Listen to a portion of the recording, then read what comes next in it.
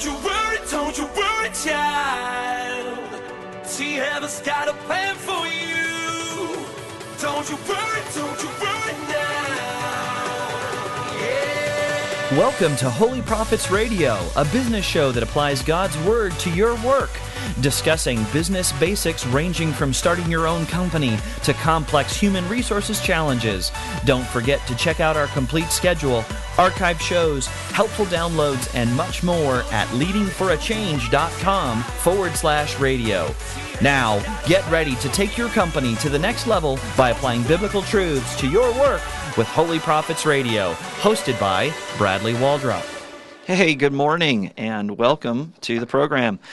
This has been an amazing week for Holy Prophets Radio.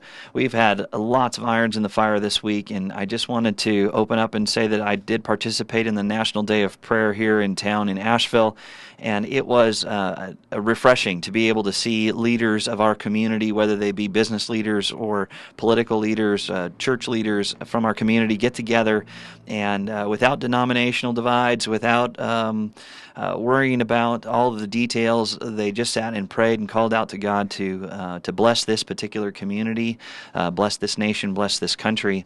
I just want to say that was really great for me, and really appreciate that.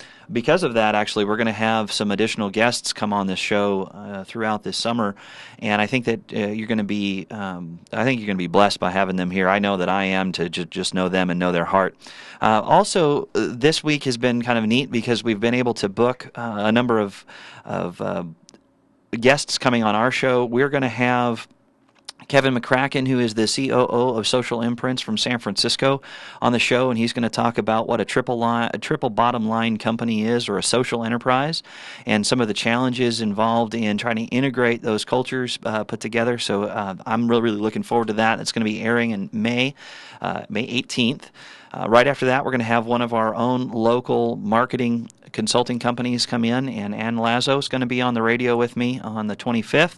And then we're going to have a young gentleman named Pierce Curran on the show, and he's going to talk a little bit about what life is like in a quickly accelerating startup business, startup ministry actually, which is called Scaly Adventures. We'll have another local representative from our business community here trying to figure out how to integrate business into the rehabilitation process of children in foster care. And I think that's going to be a really neat conversation. And then last, but certainly not least, just booked this week is a lady named Sherry Harris, who wrote a book called Walking in Faith. It's a little bit about how to live out your faith and sort of the stories of faith at work through her experiences. And I'm really looking forward to all of that. I think that it's certainly going to bless me. I hope that it blesses you at the same time. And then we're also... amazing things have happened. I'm going to be on television on June 6th with an interview with Atlanta Live with Rick and Tanya Curran, and I'm just excited about that, being able to come and tell my story a little story about what Holy Prophets Radio means to me. And I'm looking forward to just being able to expose a new market to what we do. There's going to be midsummer another interview on TV with a Channel 16 in Greenville, Spartanburg. So we're getting a lot of attention, which is really fantastic. God's gotten some amazing plans for this show. It's certainly not about me, because I don't even know these people. But it's really great and an awful lot of fun. I know that I'm certainly encouraged in all of that. And last week, if you missed our show, we were talking about business liability insurance that lasts. That business liability insurance that lasts is really the faith that Joshua showed us as he was going through the conquest era, as he was conquering Canaan. And we're going to talk this week a little bit about this next era in the Bible and how to apply it directly to our work. And that next era in the Bible is the Judges era. The Judges era is this piece of time that's sort of sandwiched between when Joshua came to conquer the Canaanites and before the first monarchy of King Saul, before King Saul was anointed as king or his coronation ceremony. And so there's a time period here where We're seeing in history a lot of battles, a lot of struggle, a lot of death, a lot of challenge to get established, and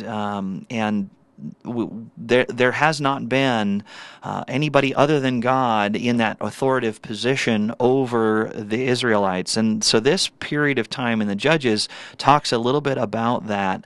And it's important to understand it because there are actually lots of parallels between the Judges era and today, in that there have been lots of struggles in the Judges era or just before the Judges era in order to get established.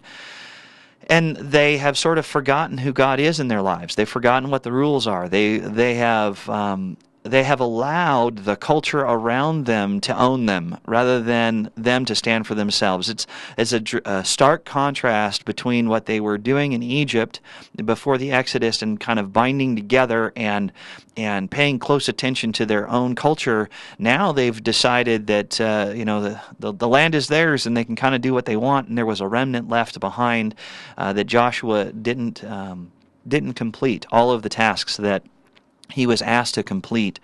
And that's important because what we're going to talk about today is we're going to talk about what it takes to finish well. And no matter how well we finish, we're setting up this culture. We're setting up an example. We're setting up a series of events and consequences to those things that we choose to act on and those things we choose not to act on. And it is our choice.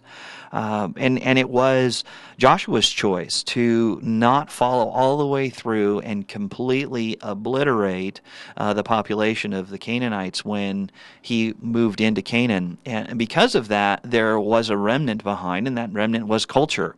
And that culture is in stark contrast to what was happening or what God wanted, what God's plan was for his people.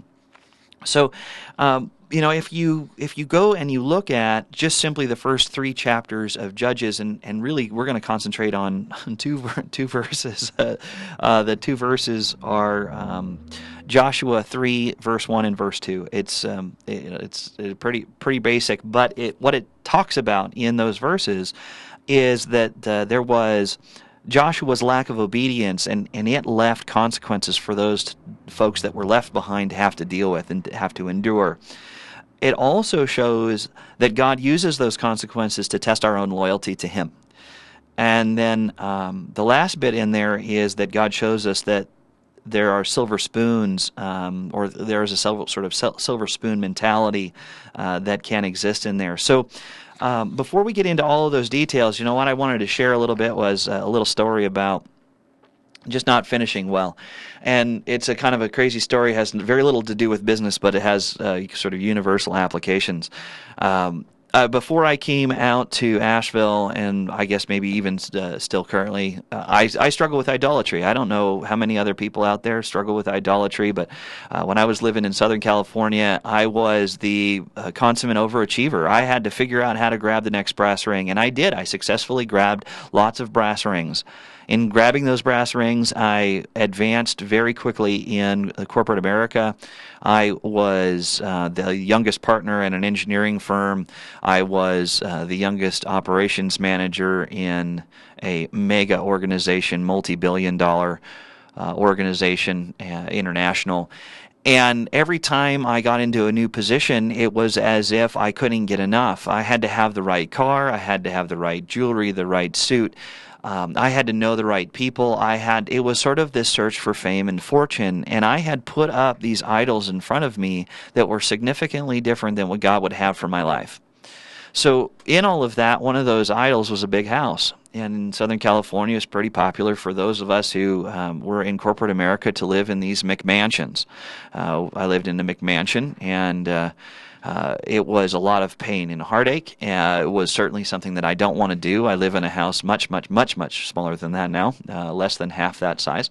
And it's actually great because the repair costs and the amount of time it takes to get those things fixed is fantastic. It doesn't take a lot of time and energy, and I don't feel like I'm a slave to the home. But when I did when I was living in this McMansion, one of my tasks when we first moved in was to paint the inside of the house, and so I started room after room after room after room. And man, I'm the king of starting things, so I could start that and start another business and start organization, start a ministry, start lots of different things, and pretty soon I just stopped finishing things. One of the things that I stopped finishing was this house. 8 years later, there was still a 3x3, 4x4 square in the very top of a vaulted ceiling up against the wall that was not painted. And I tell you what, for 8 years, that thing plagued me. It was an embarrassment. Every time someone come over, they would say, "Oh, it looks like you're painting," and my wife would look at him and say, "No, actually, he stopped painting 8 years ago." So it's a nagging feeling to know that things are sort of still left over. And I'm not sure if you're in that position in your business and kind of how that looks for you, but you might be that visionary in business that is all about the flavor of the week. You have a new policy, new procedure, you never really follow it through. You have this really great idea, you want to go a certain way. You have a new business plan, you have a new team you want to launch, and you just sort of get the foundation of it sort of started, and then you don't even find a team to do it for you. You just sort of let it go. You end up developing this reputation of the flavor of the week, the person who can't follow through. And you're setting an example in your organization. And with all of that, that's a big challenge for us, especially in the entrepreneurial spirit. We've got to be a balance of entrepreneur and manager and technician, and it's hard to go back and forth without bringing a team around us. So that might be a challenge for you. If you are a leader that doesn't delegate, oftentimes your to-do list gets to be so long that you just physically can't finish things, and that breeds a culture internally. Whether or not you're the only one at the company that knows all the information. Knowledge is power, and some of us are power hungry, and with all of that hunger, sometimes we don't do what we're supposed to do, and in sharing the information so other people can do it, it makes us feel more valuable, and that actually can be some idolatry. And with that, think a little bit about that idolatry. The challenge that I have in wanting to be liked, wanting to have the nice things, wanting to have the fame and fortune. People know who I am, and that for some reason or another, that makes me feel like I have value. So my own dysfunction is that I can have a really long to-do list because it makes me feel more important, rather than really understanding who God made me. So that can certainly sidetrack business, and it can adjust the culture in any organization. One of the last items in there, if you're a family-owned business and you're ready for a succession plan, and that succession plan includes one of your kids, and you haven't asked them to participate in working their way from the bottom up in an organization and earning their way, you can establish a silver spoon mentality. And when you do that, you're going to see, as we go into this next segment here, we're going to talk about how that really affected the Israelites, and it affected their commitment. So, think a little bit about that, and then is God really testing your loyalty to His plan for your business, and if so, how? We're going to talk about all of those things when we get back from the break. So don't go anywhere, and we'll be right back. My father said, don't you worry, child. See, heaven's got a plan. Welcome back to Holy Prophets. We appreciate you coming back and listening to us. Before we went on our break, we were talking about what life looks like in the cultures we develop when we don't finish well.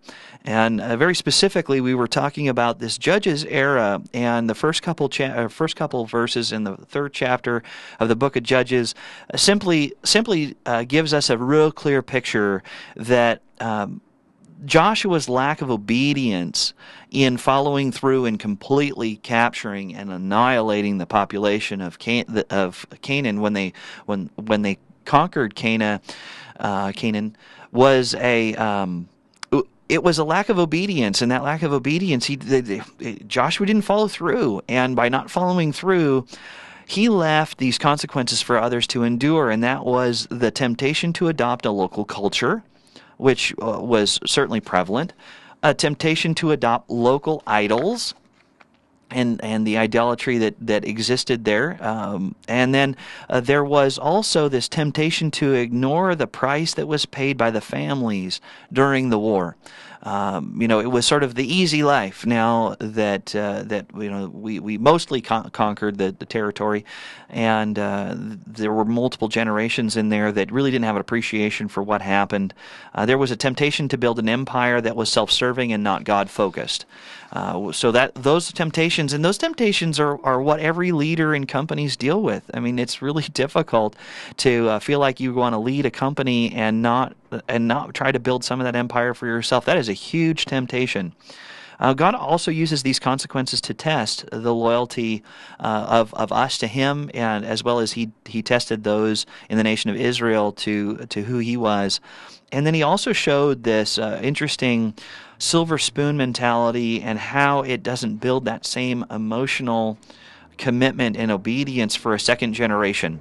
What does that really look like in our businesses? And owners and leaders, I'm really great that God wrote this stuff down for us, because some of us have had to learn this the hard way, and it would be great if we all didn't have to learn it the hard way. So if we go back and we look at what that list was before, if we're this visionary and we can't figure out how to keep everybody going in the same direction, but we've got this really great idea and we can't follow through, it's the flavor of the week.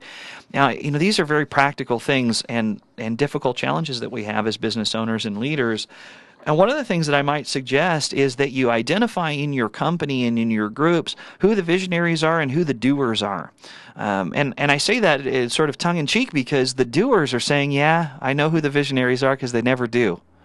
And the visionaries know who the doers are because they say, yeah, I know who they are, because they always get the work done and they never have any bright new ideas. And now that is an overgeneralization and certainly not true in every organization, but that seems to be the battle that occurs internally in the dysfunction of teams. So I would ask that you would just recognize that every one of us are talented in certain ways. Every one of us has been gifted by God to do certain things. It is the job of the leader to empower that team to understand who is good at what and set them up for success. So, find out who is good at that visionary, who is good at the following through, put them on the same team, get them to go around the same goal, and have that team launch in a way that empowers everybody to get their job done. I think that what you'll find is a relief for the visionary that they're actually getting something done, and a better culture internally, because the organization will understand that it's not the flavor of the week and that there is commitment to follow through, and there's accountability in all of that. And speaking of accountability, what I find is there are really some fantastic minds in businesses, and some of those minds are these ultra visionaries, the ones that reach like 30 years into the future, and they put pie in the sky. They're super optimistic.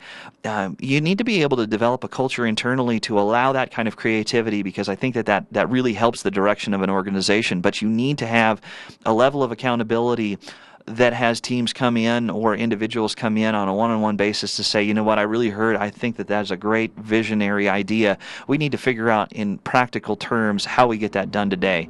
So let's come up with a game plan, whether it's a 5-month, a 10-month, 3-year plan, in order to accomplish this ultra visionary goal. So, those are a couple of the things that you can do for those ultra visionaries. Now, and it's also difficult when I said earlier that I struggle with idolatry. I think that if all of us sort of sat and pondered it a little bit, we would feel kind of the same way. I mean, think about how many Facebook friends you might have. Do you have a lot of Facebook friends? Are Facebook friends important to you? And if they are, that sort of fame or wanting to be known or wanting to be liked, that can be a form of idolatry. Wanting to be approved by others rather than approved by our Creator is a big struggle, because what we do then is we put the creation in front of the Creator. We say that the creation's value of who we are is more important than the Creator.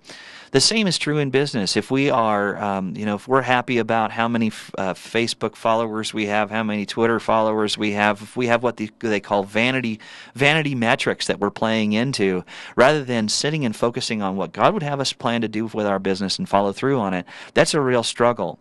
So if that is a struggle, what I would have you do is start to refocus where you get your value from, and that is to go back and start reading about what God's plan is for your life, and that is to dig into Scripture and understand that He created you, He understands who you are, and He created you in a certain way that you would accomplish His goals and you would accomplish His will. And if you have a great time doing it and understanding that you're within His will at the same time, then wonderful. But we are to serve our Creator in the way that He has created us. The other question I have for you in business, and this is a real big problem in family-owned businesses, is how we compensate people, how we give them positions, how we advance individuals through the organization, and that is, do we really appreciate the owner's sacrifice that was made every day when we come to work? If you've ever started a brand new business, you know the sacrifice that's involved. You know what it feels like to take a second out on your house. You know what it feels like not to have enough money in the bank to feel like you can make payroll every month. You know what it feels like when the organization is coming to you and saying, we need to invest in X, and you look back at your bank account and say, I just don't have the cash flow necessary to do that. That is a huge commitment that you have made in order to accomplish your mission. And those individuals who come into your company later on, after you've been well established, don't have as much of an appreciation for what you've had to sacrifice as an owner. And what I would suggest that you do is you do a few things. One is you stop the silver spoon mentality. That is, you do not give people more money because they've been hanging out longer than than the next guy. You compensate individuals for the weight of their role and how effective they are at accomplishing it, and not in seniority.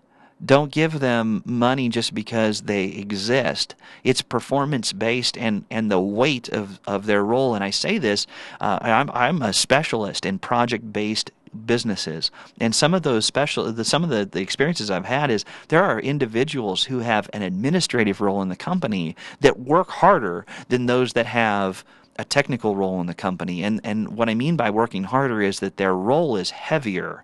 They have a larger responsibility. And if they don't do well, the culture of the organization, your reputation could go in the tank. And we in project-based businesses tend to find a way to justify compensating someone more on the technical side because we can bill them out at a higher rate. And I think we have that sort of backwards.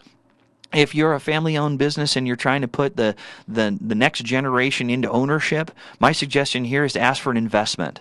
Ask for a major investment of their money, their time, and their energy, and work from the ground up in every position in that organization if you possibly can.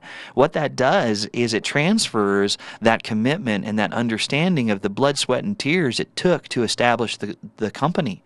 And it alleviates some of the pressure internally that you have in companies who look and say, yeah, I see that the son is going to take over, and that's really great that they went off somewhere to school and they're going to just walk in here. They don't appreciate who I am and what I do.